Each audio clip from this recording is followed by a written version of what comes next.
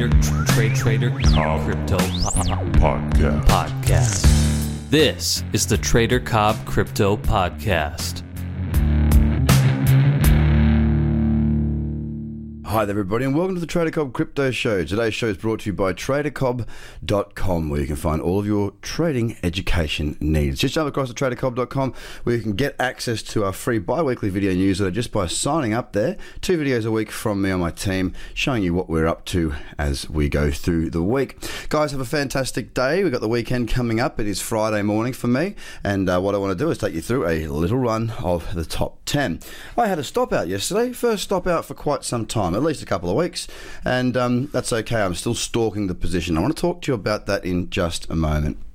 Before I do go through that though and explain to you what can happen and how the head sits, I want to take you through a quick little run of the top 10, walking you through what's been going on right now. Bitcoin did not break that high. It did very little again throughout the American and European session. So again, a very quiet looking Bitcoin for now, not really too much to add to that. We still need to break above 7,777 to go and keep this uptrend intact. If we break down below 7,355, then of course we will see the continuation of the downtrend and lower highs will be set as well. Looking at Ethereum, again, very sideways, following on with Bitcoin there, not doing a great deal. Bitcoin Cash, much the same. EOS did move. It's up nearly 3% at the moment. On the 4 hour, we do have an uptrend, and the daily the daily time frame looking very, very bullish indeed right about now. The only in the top 10 that does, I must add, because Cardano looks like it's going to continue in its downtrend. Lumen is also not looking the best. Neo is sitting there pausing, holding, waiting once again. Nothing really to talk about. Very, very low trading session as far as movement. Volatility, not so much. I mean, we're looking at now, this is the beginning. Pretty much the end of the 24-hour cycle with 1 hour or 2 hours to go until these new daily candles print for me. And the biggest move that we have is EOS up 2.9%. That's for the positive. And the biggest down move is 2.2%. Practically unheard of. I mean, sometimes you get a close where we do have not a great deal that has happened as far as the where it opened and closed for the day. But today, the whole range of the entire candles are very, very, very small. So very interesting to see that. We probably may see some a continuation of this consolidation. If we do see that throughout today, we'll probably see quite a slow weekend would be my guess, as weekends do start to slow down. Looking at Ripple again, holding up there, not overly bullish right now, so not overly bearish, but it needs to break up properly. It's not doing that, and Litecoin also looking quite poor. Now I want to take you through my stop out yesterday. I was trading a booster on Zilliqa Bitcoin. That was the trade. It had a daily uptrend, 4 hours looking good. I was trading a pullback. I got my fill. I got close. It tried to push up a little bit, then it pulled back, and I was stopped out. What does that mean to me? What does it matter? So for a start, stop outs happen. I'm not concerned about being stopped out at all. I'm not concerned about having a losing trade. That's just part of what we do. What I do after that, though, I think is important, and what you do after that, because you're the one trading your account, I'm the one trading my account.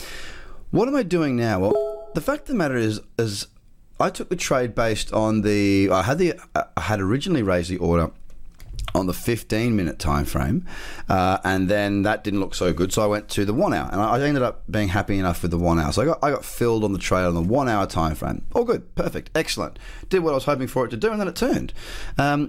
Now I look at Zilliqa and I think to myself, is there anything wrong? Has anything changed? Does it look any less bullish? And the answer is no. I took a booster on a lower time frame. The 15-minute time frame was where it started and went to the 60-minute. But if I'm honest, I look at Zilliqa Bitcoin and look at it on a daily, it still looks strong. There's still a good, strong trend. It's the beginning of a trend, but it is there. It's present. The moving averages are still fanning. If I go to the 4, I'll jump to the 8 hour now, so I'll jump down a bit. It's still in an uptrend. It's still convergent. It's, as a matter of fact, back in the cradle zone now. Jump to the 4 hour, and we are bang in the cradle zone.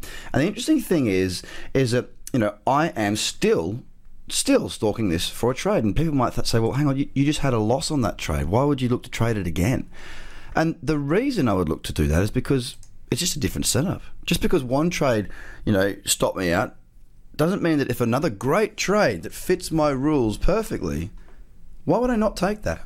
See, what you've got to be able to do is you've got to be able to be objective. You've got to wash yourself off. Okay, if you do have a losing trade, that's fine. You're going to have them. It's part of trading. All right, it's part of trading. But that doesn't mean that, I just took a loss on Zil Bitcoin. I'm not going to trade that again. Well, no, that's silly, because you might get many, many opportunities on a singular pair or cross. Now, this is because trends repeat. So you might get a booster on an intraday time frame, then you might get a cradle on a higher time frame. You might even get a breakout on a different time frame as well. Now, these three trades might happen again and again and again and again and again over a series of weeks or even days, depending on the time frame you're trading.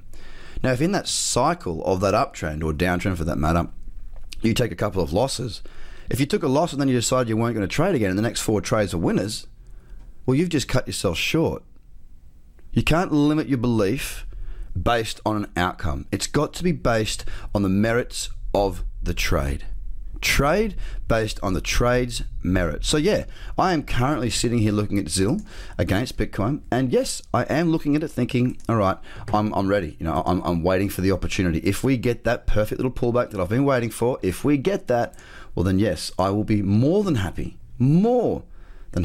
to raise that order, because I'm a trader and I know what I'm looking for, and I trade based on the setups, not based on the way I'm feeling, not based on the last trade. The old saying, you're only as good as your last trade, is absolutely nonsense. It's not true at all.